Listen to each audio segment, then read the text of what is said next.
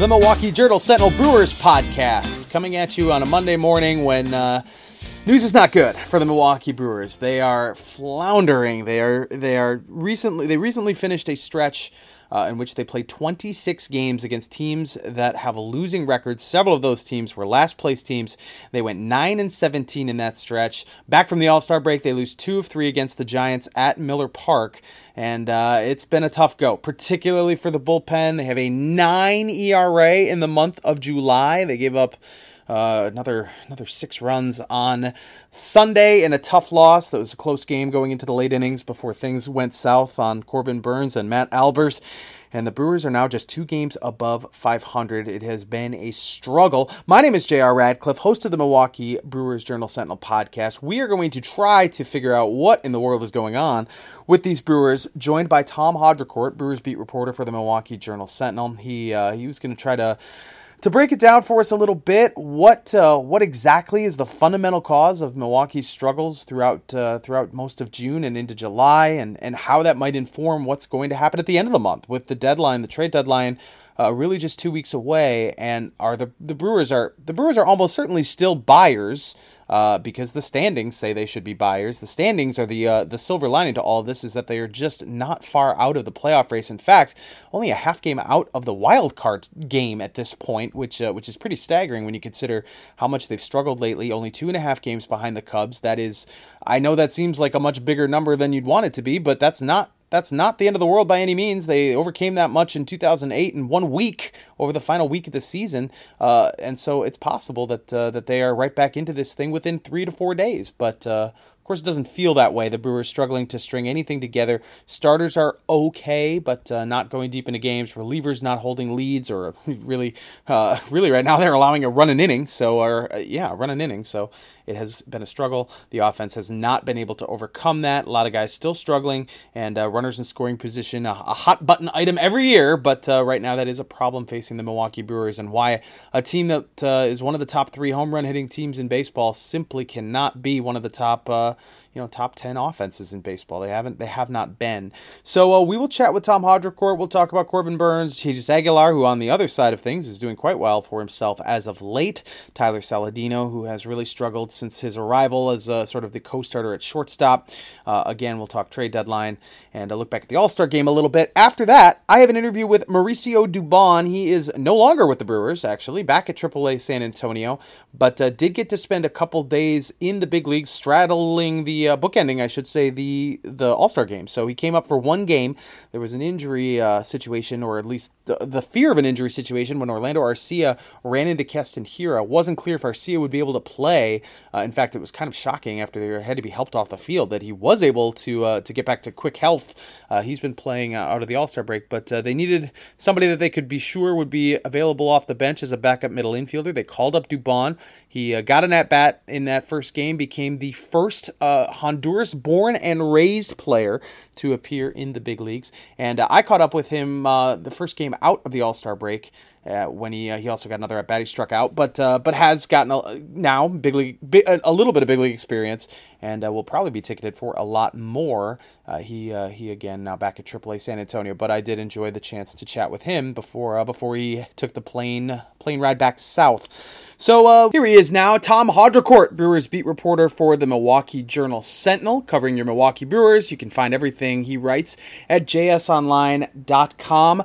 Tom, I need you to talk me off the edge here a little bit. Maybe you won't do it. I don't know, but the Brewers relievers have a 9 ERA in the month of July. They've struggled against teams that are all below 500. They've just finished a stretch of going 9-17 in the last 26 games, all against teams that are below 500, many in last place. They're just 2 games above 500, Tom. I know that everybody's kind of in panic mode right now. I'm feeling a little bit like I'm in panic mode. Is there anything that the Brewers can hang their hat on right now, or any glimmer of optimism for what's to come? Well, there's always a glimmer of optimism, but the Brewers, the thing that you just said, not so much the record, but against who it was against, or who it has been against. That's the big red flag. if you remember at the start of the season, JR, we talked about how the first 40 or 50 games were against all these tough teams and, what a brutal schedule. And if the Brewers can just get through that and in decent shape, then maybe they'll be okay. Well, they did. They slogged through those tough 5 or 6 weeks. They got to 10 above 500. They got to the so-called soft part of their schedule, and they've just played bad ever since. And so now they've bookended their struggles with series against San Francisco. Their slide started with a series in San Francisco, losing 2 out of 3, and now they come out of the break losing 2 out of 3 at home to San Francisco. This is not the Yankees. This is not the Astros. This is not the Dodgers now that they've lost home and away series to. This is the Giants. They're having a bad year, and they're probably going to start selling off players really soon.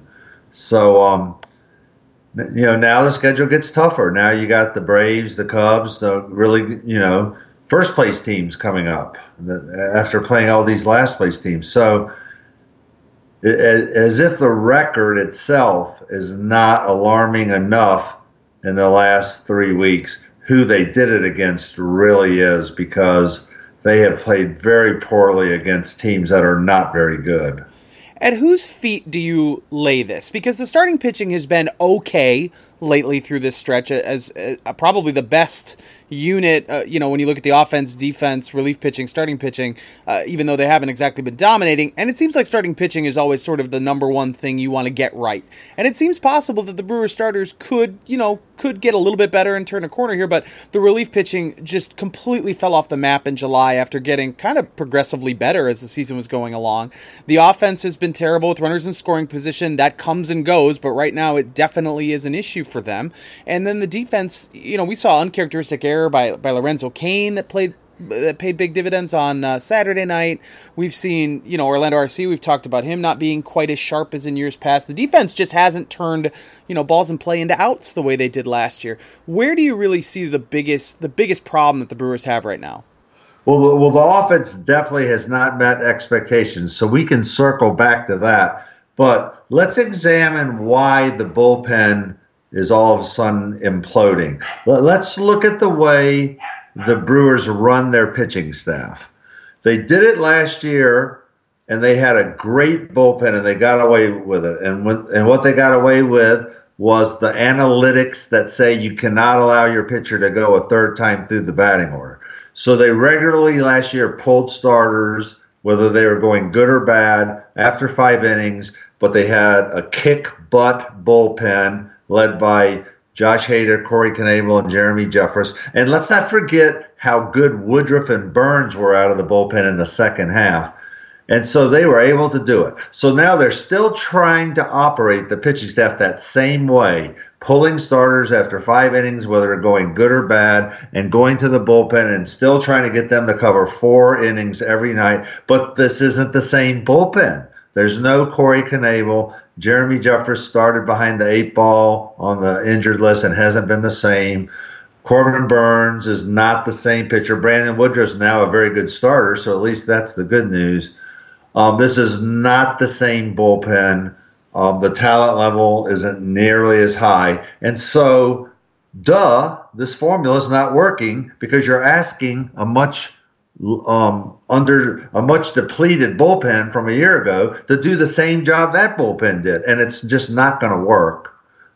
These guys are not up to covering 4 innings every night. They got one guy that they can depend on regularly, Josh Hader. And let's talk about why they lost this opening series to the Giants. Well, one of the reasons why, anyway. They cannot afford to lose games that Josh Hader pitches in. And here's why, JR. It's double jeopardy for them to lose those games, and here's why. The first jeopardy is they lost the game. The second jeopardy is Josh Hader now not available for the rest of the series. So they must win every time Josh Hader pitches. And you know what? They pretty much have. They're 28-5, I think, in games that he pitches.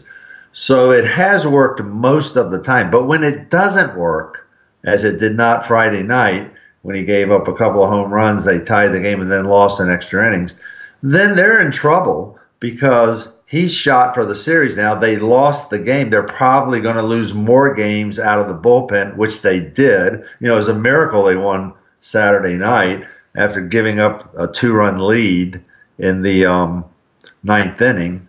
Ben Gamble saved them with a walk-off. But it was right back to the same old stuff on Sunday with the bullpen just not up to the task. So if they're going to keep trying to use the same formula they did last year of the starters coming out after 5 and trying to cover games, four innings and light out of the bullpen, this is what's going to continue to happen. And they either have to come to terms with it or they're going to just keep losing, because they're going to have to start letting their starters go longer until they get their bullpen squared away, or this is going to continue to happen. You can get away with it for a while, JR, but now we're at like the 100, coming up on 100 games now, and you cannot cheat the schedule. And these guys are being used too much. Alex Claudio's pitched 52 or 3 times. He might go after Mike Marshall's record here. So it's just, you can keep trying to do it this way, but if your bullpen's not up to the task, this is what's going to happen. And it's going to be tough because, man, does it irk your fans when you blow games late. For years I've used the example of going to a 3-hour movie and then the ending stinks, and you said, why did I sit here for 3 hours for this stinky ending? Well, that's the way fans feel about baseball games too. They had sellout crowds all 3 nights. Sunday was a day game, all 3 games against the Giants, and there were a lot of boos being heard from the stands from those bullpen guys. Yeah, the Brewers have won just 2 of their last 9 games, and in those 2 wins, they blew a 5-run lead in the 9th against the Pirates and then managed to win that game in extras, and then they blew a 2-run lead on Saturday night against San Francisco, won on a walk-off double by Ben Gamble. Like you said, it felt a little bit miraculous that they were able to pull at least one out at that point in time. Yeah, basically the Brewers and Cubs were tied at the break. The Brewers were like a half game behind them. And look at the way the Cubs came out of the break, and look at the way the Brewers came out of the break. And who do you like right now between those 2 teams at this particular point in time? The Cubs came out just breathing fire and smoked the Pirates 3 straight games. They did win today, right? Yeah, they are 3-0 after the break on a team, the Pirates, that were playing well. So that's tough. So what that series did is that the Cubs declared themselves as contenders, and the Pirates were exposed as pretenders. Yeah, we'll talk too about the deadline and what this recent stretch means for the Brewers coming up here in a second. But one of those relief pitchers that you touched on briefly, Corbin Burns, just is not working out. He gave up a big home run on Friday night. He came back in a high leverage situation on Sunday, did not have it. Gave up, I believe, 4 runs charged to him. I know Matt Albers was on the mound for a couple of those guys scoring, but Craig Counsell said pretty much after the game, he didn't say that Corbin Burns is going back to San Antonio, but it's pretty strongly implied that they have no choice here with him, and I don't think they have a choice. He's just... I saw a stat, and I think this is right, that on 2 strike counts, if the batter puts the ball in play, they're batting .500. In other words, if he on a 2-strike pitch, they're squaring him up, they're hitting him really hard, and it seems like location on those 2-strike pitches are a big deal. What can be said about him? What is there any sliver of optimism here that they can salvage this? It's just crazy what's happened to him.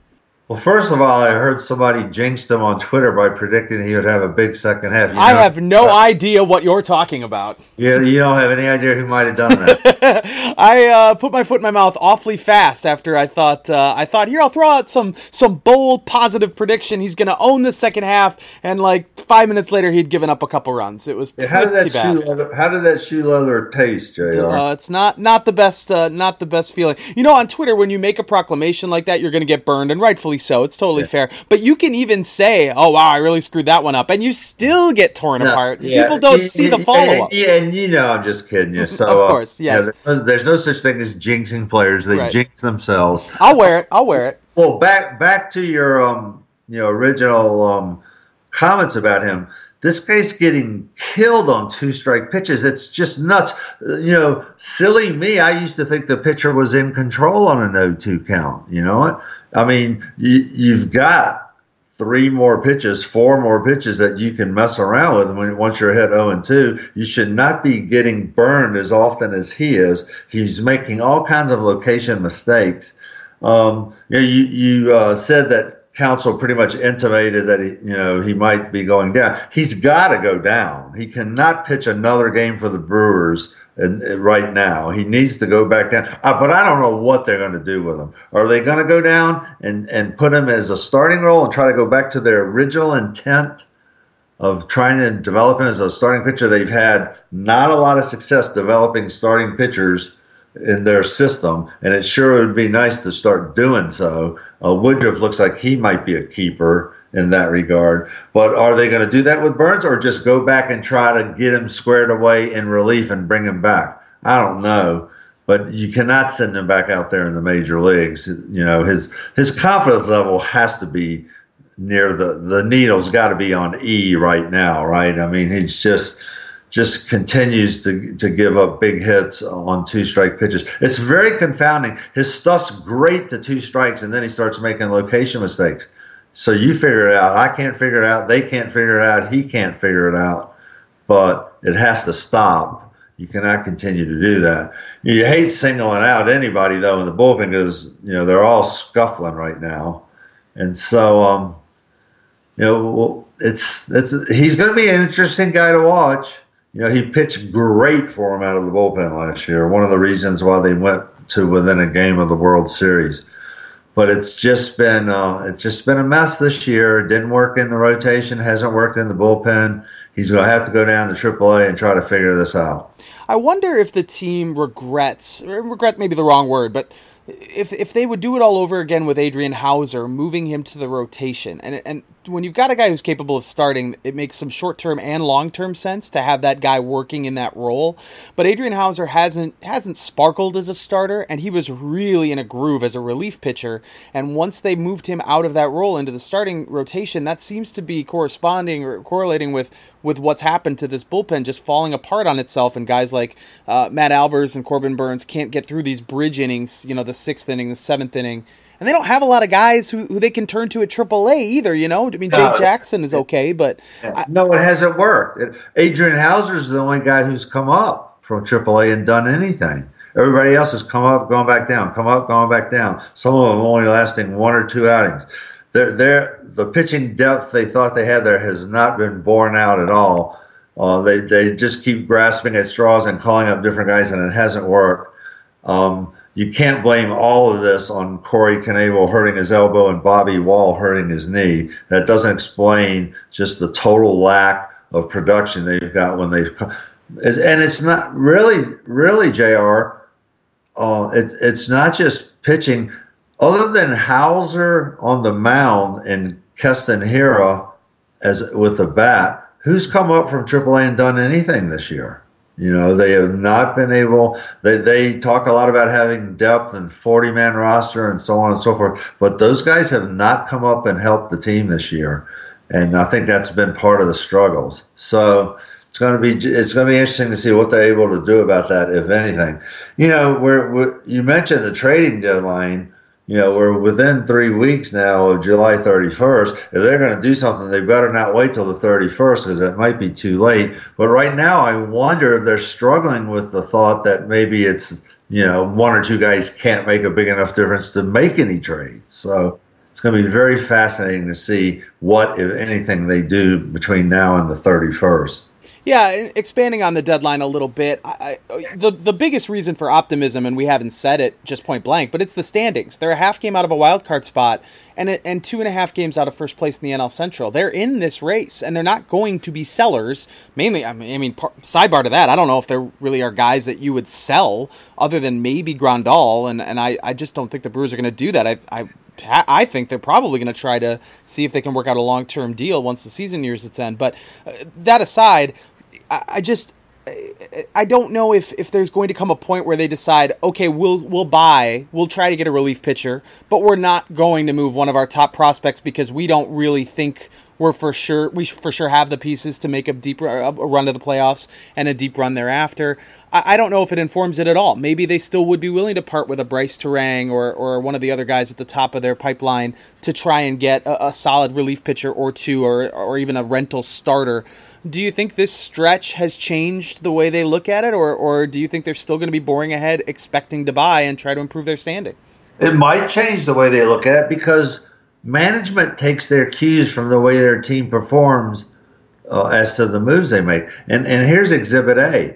After 2017, when the Brewers took a big leap forward that was not expected at the time, just in the second year of their rebuild, when they took that big leap forward and only missed the wild card by one game, they said, hey, these guys, we've got a better group than we thought we might have at this stage. They look like they're ready to contend. Let's go for some big moves here. Then on January 25th, 2018, they go and get Lorenzo Cain and Christian Yelich, and off to the races they go. So how the team performs does inform management as to what they should do. Well, what do you think management's thinking tonight about the team? Are they thinking, hey, let's go get one or two guys and we're just going to get going? They're probably wondering what, if anything, is going to make a difference with this team. And you saw my column in the Journal Sentinel today. David Stearns rightly said, all trade talks aside, we need to get better from within, and guys that we have on campus need to play better. And so he didn't mince any words about that. He said we need to get better internally first and worry about external moves later. So let's see. It's going to get infinitely harder now. This team coming to town now, the Atlanta Braves, they're going to make the Giants look like the JV team. This is a really good team. It's on a big roll. They just swept San Diego in San Diego. The Brewers, by the way, lost all three games they played in San Diego during this slide. This is a young, exciting team that's starting to bury people in the NL East. And so, if the Brewers are going to keep playing like they've been playing, this is going to get ugly real fast because this Atlanta team is coming in breathing fire. And here's the other side to the trade deadline questions around the Brewers. We say Bryce Terang a lot when he's the top prospect left in the minor leagues, but he's still a guy who just got promoted to Advanced Class A Carolina. He's not a major league ready guy now. He's more of a high ceiling type guy. And I don't know if the Brewers, you look at their minor leagues, if there really are other guys that you can say for sure that's somebody that other teams are going to really want in a trade. They don't have those guys. They can package a couple guys together, but I don't think there's anybody on the major league roster that's really, both tradable, a trade chip, and also somebody that the Brewers can live without. And then I don't know what kind of capital they have to outbid every other team in the National League, which thinks it's going to be in this race, because right now, with like two or three exceptions, they are all in the race. So I'm really wondering if the Brewers are even going to have the firepower to do anything when the trade deadline rolls around. Well, they have some nice players in their farm system, but some of them have been hurt this year. Some of their top guys, like Corey Ray and Tyrone Taylor, two outfielders, have had really truncated seasons because of injuries, so that hasn't helped. Keston Hiura is their number one prospect. He's going to be their second baseman for years to come. They're not going to trade him. But they do have some depth at shortstop. They have Arcia, a young player in the major leagues, Dubon, who just came up briefly and is their shortstop in AAA, and then Bryce Terang, who you just mentioned, their first-round draft pick from last year. He's a few years away from the big leagues at least. But you do trade from positions of depth. And so shortstop's definitely a position where they have depth. And so we'll see what they do. But we get back to what we talked about a few minutes ago about, what do you think is available out there that you would want to give up prospects for that you think is going to make that big of a difference on the team right now? Like if they traded for one really good reliever right now, how much better is their bullpen going to be? Yeah, I don't know. I mean, it might give them some flexibility with Josh Hader, and much like the offense is built around Christian Yelich, the bullpen is built around Josh Hader, so that might free them up to do something. But like I said on Twitter Sunday, I don't know if there have been many games where they weren't able to use a rested Josh Hader, where you felt like, wow, they should really use him, but they're saving him for later. I don't think the Brewers do that. They bring him in for the maximum amount of outs they feel like he can get. So I don't know. And because he is by far their best reliever, Counsell has felt compelled to try to get 2 innings out of him. Sometimes he doesn't trust somebody to set him up in the 8th inning. So he tries to get 6 outs out of him. And then if it doesn't work out, then you're cooked for the rest of the series. So, it's damned if you do and damned if you don't. If you don't bring him in and then you give up the lead in the 8th inning before you can get him out there, then it didn't work. That didn't work. But if you use him for 2 innings, whether it works or doesn't work, he's done for the rest of the series.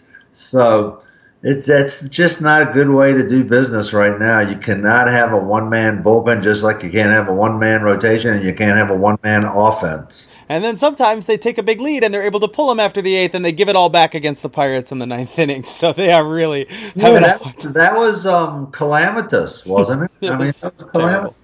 Yeah, the last 2 wins the Brewers have had have been much more heartache or heartburn-inducing than actual, respites. They've only won. They haven't won any games in this 9-17 stretch by more than 2 runs, which is staggering to me. They just haven't beaten anybody convincingly. It's crazy. Well, and that's a good point because I think they realized their pitching staff wasn't going to be as good this year, and certainly not their bullpen without Corey Knebel. But I think they thought their offense would just outslug a lot of people, and they would just beat a lot of people 9-6, or 11-5.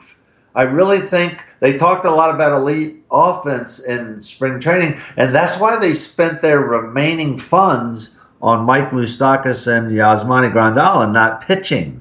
Because they would just say, we're going to go for the offense. Well, they didn't know Travis Shaw was going to forget how to hit. They didn't know Jesus Aguilar was going to forget how to hit home runs. They didn't know Lorenzo Cain's OBP was going to go down 90 points. They didn't know that Ryan Braun would be up and down. For a long time, it was Yelich, Grandal, and Moustakas or bust. And you got to have more than 3 guys. RC has been up and down, and then they didn't like his defense, so they called up Saldina, who's about 1 for 35. And so, but I think so that's why we spent a lot of time talking about their bullpen and their pitching in general, but their offense has let them down tremendously. They have been a home run or bust team for a long time, but they have never been more so than they are this year. They are last in the league in hitting with runners in scoring position. They've left small villages on base all year. They get guys on, they just don't get them in. Unless they hit home runs, they have a hard time winning. And so the offense has not been the sluggo offense that they thought would just overcome some of their pitching problems. So it's not like it's all about the pitching, although I will say really good pitching can overcome offensive deficiencies because the guys that listen to me on the radio a lot and my former beat partner, Drew Olson, will tell you my favorite saying in baseball about how to get out of a team slump is to go out and kick the crap out of somebody 1-0. And my point being, when the other team has 0, you win every time. This is not soccer. You win every time when the other team has 0. And so, pitching can overcome some offensive deficiencies. And a lot of time it's the pitching that leads you out of a skid. But look at the starting pitching the Brewers had in the Giants series. Chassin gave up 1 run today, right? Davies gave up 1 run. Chase Anderson gave up 2 runs. Look at the starting pitching ERA in that series. And they still were lucky as heck to win 1 game. Yeah.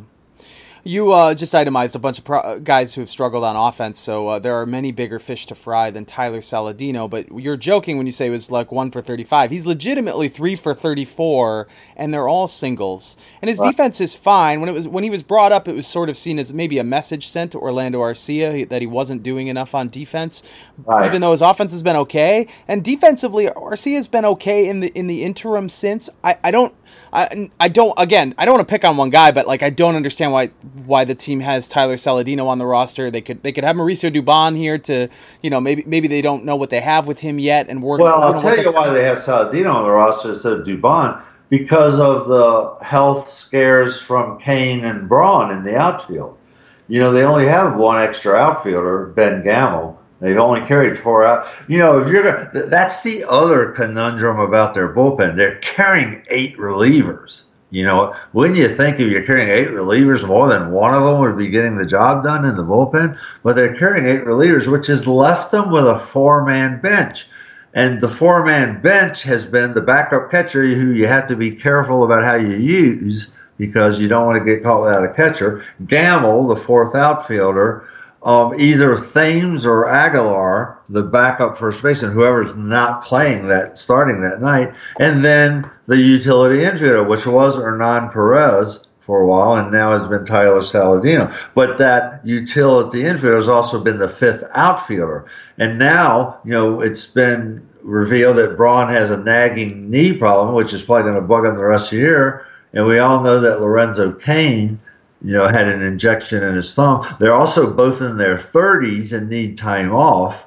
So that's why a guy like Saladino and before him Perez is on the team, because the guy also has to serve as the 5th outfielder. So if you're going to carry 8 relief pitchers and play with a 4-man bench, you got to have some defensive versatility. And if the guy's not hitting, well, then too bad, because you cannot get caught short of outfielders or infielders if a game goes into extra innings. So that creates a roster issue too. And the 8 relievers goes back to the way they use the rotation, where they only let a guy go 5 innings and then take him out because they got analytics that say we shouldn't let him do it no matter how great the guy's pitching. I mean, it's almost like they don't trust their own eyes, because a guy will be pitching great and you see he's pitching great, but the manual tells you get him out of there, and so they follow the manual. Well, it's okay if the bullpen's pitching good behind him. Well, I know Eric Thames did not look like an outfielder when they put him out there in years past, but he technically qualifies as a 5th outfielder, and with Jesus Aguilar swinging a hot bat, maybe that's how you get make a roster move, because man, 3 of 34 is just really tough. But here's a silver lining in the way that Jesus Aguilar at first base has played. He seems to have found something. He had 3 home runs in that Pirates series right before the All-Star game. He kept hitting in this Giants series.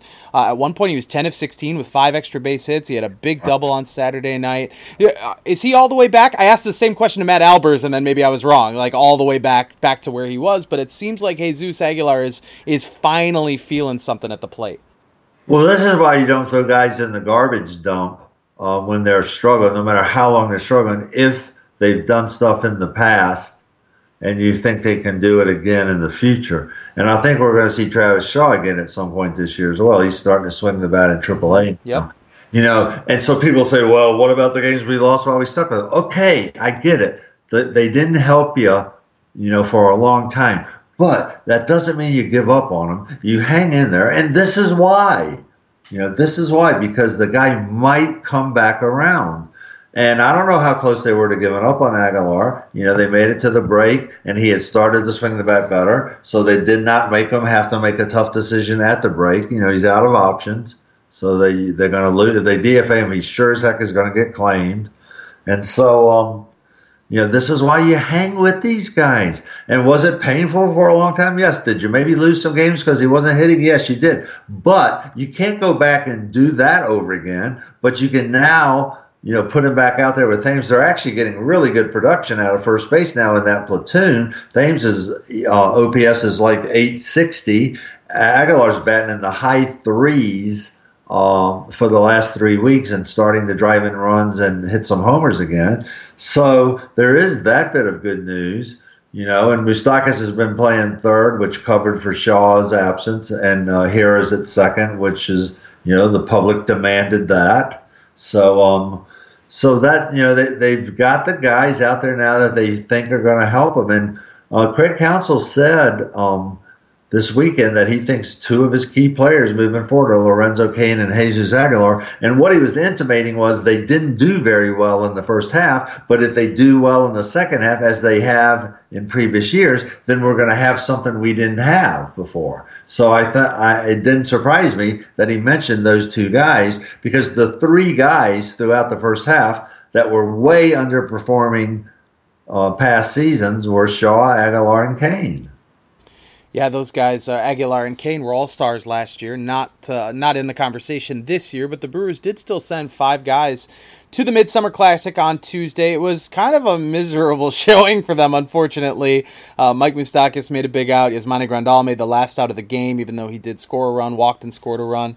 Brandon Woodruff checked in and managed to get a double play, even though he did surrender a run in a 1-run game. But it is still cool that 5 Brewers managed to get the call, and I don't really, Woodruff was the only borderline guy. Like, all those guys are among the best at their position in the National League and deserved to get there. Did you have any thoughts watching the game or any observations? Anything to hang your hat on when the Brewers sure didn't show a whole lot at the All-Star game? Yeah, I don't worry about what they did in the All-Star game and performance in a couple of at-bats or 2/3 of an inning or pitched or whatever. I don't worry about whether they had big games or not. I'm sure they wanted to. It is interesting that the American League just wins every year now, no matter what. Because when I was a kid, the National League won just about every year too. So that's turned around. The thing that sticks out for me about the 5 All-Stars is, if you got 5 All-Stars, why is your team struggling so bad? Right. That shows you how poorly. So that's 20% of your team, right? 5 of 25. Mm-hmm. Do I have my math correct? Yes, 20%, 1/5. You got it. Yeah. So 20% of your team are among the elite of the elite players. So what is the other 80% doing for you to go, 9-17, did we say? Mm-hmm. Yeah. Yeah, they're not doing much, are they? You have 5 All-Stars. I told somebody the other day I can brag because my UVA team won the national championship after getting eliminated by the number 16 UMBC. I can barely even say those initials of the year before. I bragged to somebody. I said, well, Duke had 3 of the first 10 draft picks. How come they didn't win the national championship? That is a good point. They didn't even go to the Final Four. I said, why isn't Coach K on double secret probation? So he had 3 of the best, top 10 players and they didn't win it. Of course, Virginia had 3 draft picks too. But my point is, if you got that many All-Stars, you rightfully should expect to be doing okay as a team, right? Yeah, I mean, I look at it as your MVP from last year has gotten better.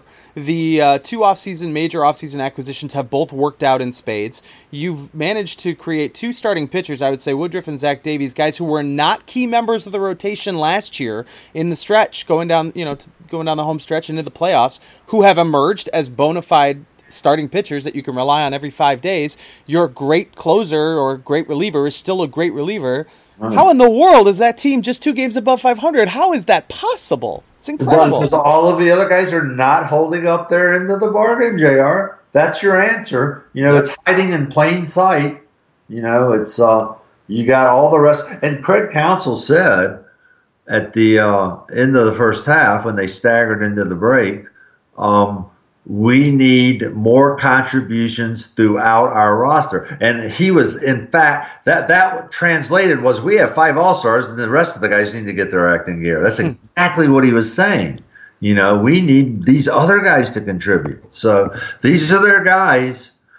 Council's favorite saying is your record is your record, and that's who you are. Well, right now, who they are is 2 over 500 and going in the wrong direction. So are they going to dig a foothold here and get going in the right direction, or is this going to continue and it's going to be a long second half? To be determined on that, but they're not trending well right now. The good thing about baseball is it can turn on a dime. Look at the Washington Nationals. Mm-hmm. They're the anti-Brewers. They started so bad that people gave up on them, and now they're kicking so much butt that people say, hey, they might go to the World Series. Yes. So baseball teams can turn on a dime, and the Brewers better find that 10-cent piece soon and turn on it. Last thought I'll leave you with here. Tuesday is Bark at the Park night at Miller Park. Can I expect the 2 Hadrocord Dachshunds to be in attendance at Miller Park for the game against the Atlanta Braves?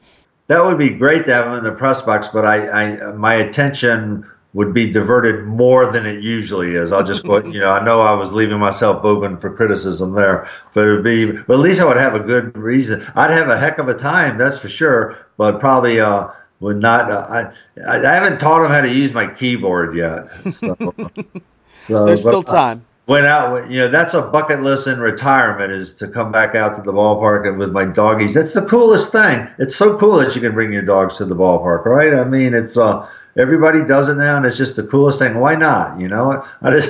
It's just a fun thing. Yeah. He is Tom Haudricourt, Brewers beat reporter for the Milwaukee Journal-Sentinel. Find everything he has at jsonline.com. Hopefully he'll be writing something better news than what we've seen over the past just about the past month of Brewers baseball. Tom, maybe it turns on a dime starting this week. I guess you never know. You never know. That's why we keep coming out there. That's why they keep playing the games. Indeed. We will chat with you again soon. Thanks, Tom. Thanks, JR. Thanks to Tom for joining me. Now we move to my interview with Mauricio Dubon. Again, he is not with the Brewers at the moment, back in AAA San Antonio, but he did get his first big league experience, his first big league at bat. So asked him obviously about the getting the call finally. He was a guy that looked like was ticketed for the big leagues last year, early last season. It was sort of understood that he was on the doorstep of being called up to the big leagues, and then he tears his ACL, just a brutal stroke of bad luck. He winds up, of course, rehabbing the rest of last season. Coming back this year at AAA, didn't really miss a beat. He had a little slump in there, but for the most part, he has hit the ball very well. He's a reliable infielder who can play shortstop, second base. Asked him if he felt comfortable playing third base as well. That versatility certainly helps him keep his roster spot, get a roster spot. Also asked him about this. There was an ESPN article in 2017. David Schoenfeld, I believe, wrote it, and he projected the next Hall of Famer for every big league franchise. And some picks were obvious, like Mike Trout for the Angels, and a couple of them were a little bit more ambitious, a little bit more of a reach. And he picked Mauricio Dubon for the Brewers, which was really fascinating. At the time, they didn't have Christian Yelich on their team, they didn't have Lorenzo Cain, so they hadn't. Not that either one of those guys necessarily is a shoo-in for the Hall of Fame, but they didn't have a lot of obvious choices beyond maybe Ryan Braun, who of course is his candidacy is going to be clouded a little bit by the PED thing, and also just a lot of injuries that he's had late in his career probably is going to preclude him from having the numbers to be a Hall of Fame candidate. But he thought, well, we'll give a little shout out to this middle infielder in the minors that the Brewers acquired in the trade, a trade for Tyler Thornburg a couple years ago. Travis Shaw coming to Milwaukee in that trade, an absolute coup after Tyler Thornburg was released by the Red Sox just this past week. He's really struggled with injuries and ineffectiveness, hasn't worked for him, and the Brewers wind up getting 4 players in exchange for Thornburg, 2 of whom now have seen the big leagues, so including Travis Shaw, who had back-to-back 30 home run seasons. So they do get credit for winning the trade, although Shaw's still working his way back now after a tough stretch to this point. He is Dubon's teammate at AAA in San Antonio. But I did get a chance to chat with Mauricio before he headed back down to AAA. Here's what he had to say. My guest is Brewers infielder Mauricio Dubon. He is newly arrived to the big league team, and you've probably talked about this a lot, the getting the call and just sort of the craziness of trying to get your family here. What was maybe the craziest part of that whole thing? I imagine trying to get a hold of people and getting them to Milwaukee was quite the feat. Yeah, I mean, it was... The hardest thing was just getting people to answer the phone. I mean, with my mom and brother, they never, I was calling them, trying to call them, didn't want to call anybody else, trying to let them know first, but they weren't answering the phone calls and everything. And my girlfriend ended up getting a hold of them and just told my brother. And I mean, it was crazy that, and then be able to get in the flights. That was the most craziest thing. Right. So what did you do over your All-Star break? Because now you get 1 day of big league service, and then you've got to wait 4 more days until the play. Get a chance to play again. What was that like? It was. I mean, when it happened, I was like, and then went home and then started realizing, okay, dang, I'm just playing the big leagues. Like it's something like now that people can say, especially from my country. Yeah. And I mean, getting those 3 days off was nice, and be able to settle back and everything to sink in and everything. Yeah. It was really good. So a lot written about you being the first guy born and raised in Honduras to make it to the big leagues. What is baseball like in Honduras? Does it have a presence there? Oh yeah, that's the thing. Like, we're good. We just don't have a lot of support. Sure. But it's pretty good. I mean, there's good guys. I mean, everything. Thank God somebody else find me and gave me an opportunity. But no, we're pretty good. We're like just getting grow up again. Hopefully, with my situation, a lot of more kids get more involved about it. Toughest part about assimilating, a lot of guys come from foreign countries and it's hard culturally, socially, language-wise, all of that. How was that process for you? Was it easier for you than others, maybe? I think yes, because I'm good at adapting to stuff. Right. My adaptability is pretty good. Like, it's just like going to new school. Yeah. It's pretty much just going to new school and be able to adapt and everything. I mean, so it was just like a normal thing for me. Sure. the ACL tear last year. Everybody sort of assumed you were on the doorstep of being here. How did you feel about that? Did you feel like, did you have a bag packed? Did they tell you you're going to be up here in a couple days before that injury, or was that still? I had a feeling that I was going to be up here a couple days, and then, think God put you, stuff happened for a reason, and God has a plan and everything, and then it was a blessing in disguise. Thanks to that, I was able to grow as a player and as a person. Yeah. And, this year was the best offensive years I ever had. Yeah. And be able, because the ACL happened, and be able to have that, now it's just okay, now it's, I know what to do now. Yeah. I grew up as a player. I know adversity. I know the struggles and everything. So it's a blessing. You think going through the rehab maybe gave you a mental edge you didn't have before, yes. or to just jump back is pretty notable offensively? Yeah, no, that was a mental edge. I knew I had, but I didn't exploit it as much. Sure. It was. Now I can apply to it every day, and it was great being able to do the rehab. Yeah. Unfortunately, you never want to get hurt. No, but, right. But it was something good for my mental health. What was it like playing in the Boston system with some of those guys like Devers, Benintendi in the minor leagues, those guys who came up and were part of a World Series last year? Did you? I'm assuming you played quite a bit with those guys. It was fun. I was Devers' roommate since we signed, so it was fun. It was crazy because my dad used to text me, "You see what Devers did?" I'm like, I'm not surprised. He used to do that when he was minor leagues with me. It's not. But those guys are great. Those guys are great teammates, great players, and what they did in the minors are doing in the big leagues right now. So I'm not surprised about them. How comfortable are you with obviously you can play at second base or shortstop. How about third base? Are you pretty comfortable at all three infield positions? Yeah, it's infield position. I played third base before. I'm pretty comfortable about it. Yeah. It's a ground ball. It just comes at you fast. Sure, yeah. Last one, there was an article, I don't know if you saw it or not, in 2017 from ESPN. They picked the next Hall of Famer for every organization. And they said your name for the Brewers. It was, one of those, they could take a minor league guy or a major league guy. Did you see that? What if you did, what was your reation to that? I saw it, and then, I was flattered by it. I know I'm a good player. I know, if I continue to do the stuff that I do, I'm just playing a good big league career and everything, and hopefully you never know. So we'll see how it goes. That kind of sucks though to be in the minors and have that thrown at you. You're gonna tell you I'm supposed to be the next Hall of Famer? But it's it's tough. fine. I love the spotlight. I love the pressure. They don't put pressure on bad players. So. Right, no, that's true. All right, sir. Thank you so much for your time. That'll do it for this edition of the Milwaukee Journal-Sentinel Brewers podcast. Got an interview again with Brandon Woodruff next week, talking about his All-Star experience and going back in time a little bit to the NLCS last year, where he hit one of the more famous home runs in Brewers history at this point. Also wanted to chat with him about another home run he hit in the minor leagues that, quite honestly, might be a better story than the one he hit against Clayton Kershaw in the first game of the NLCS. I know that's kind of hard to believe that a pitcher could have two home runs of such crazy consequence, but we'll save that conversation for next week. For Tom Haudricourt, my name is J.R. Radcliffe. You can find us on Stitcher, Apple Podcasts, or Spotify. Feel free to leave us a rating and review. We haven't gotten many new reviews in a while, new ratings in a while, so I'm happy if you guys want to spend the feedback. Just right now, you're probably sitting at your computer. Just go ahead, open up iTunes or Apple Podcasts, whatever we're calling it, and shoot us 5 stars. 5 stars would be nice. If you feel I'm only 4-star worthy, that's fine. But obviously 5 stars would be nice. And otherwise, let us know what you think. You can find me on Twitter at JRRadcliffe. That's JRRADCLIFFE. Thanks for tuning in. And again, hopefully there's better news this week as the Milwaukee Brewers welcome Atlanta to town. Then they head to Arizona for a 4-game set before coming right back to Miller Park. Lots of home games, lots of opportunities to get out to the park and see the Milwaukee Brewers. Thanks for tuning in. We'll chat with you again next week.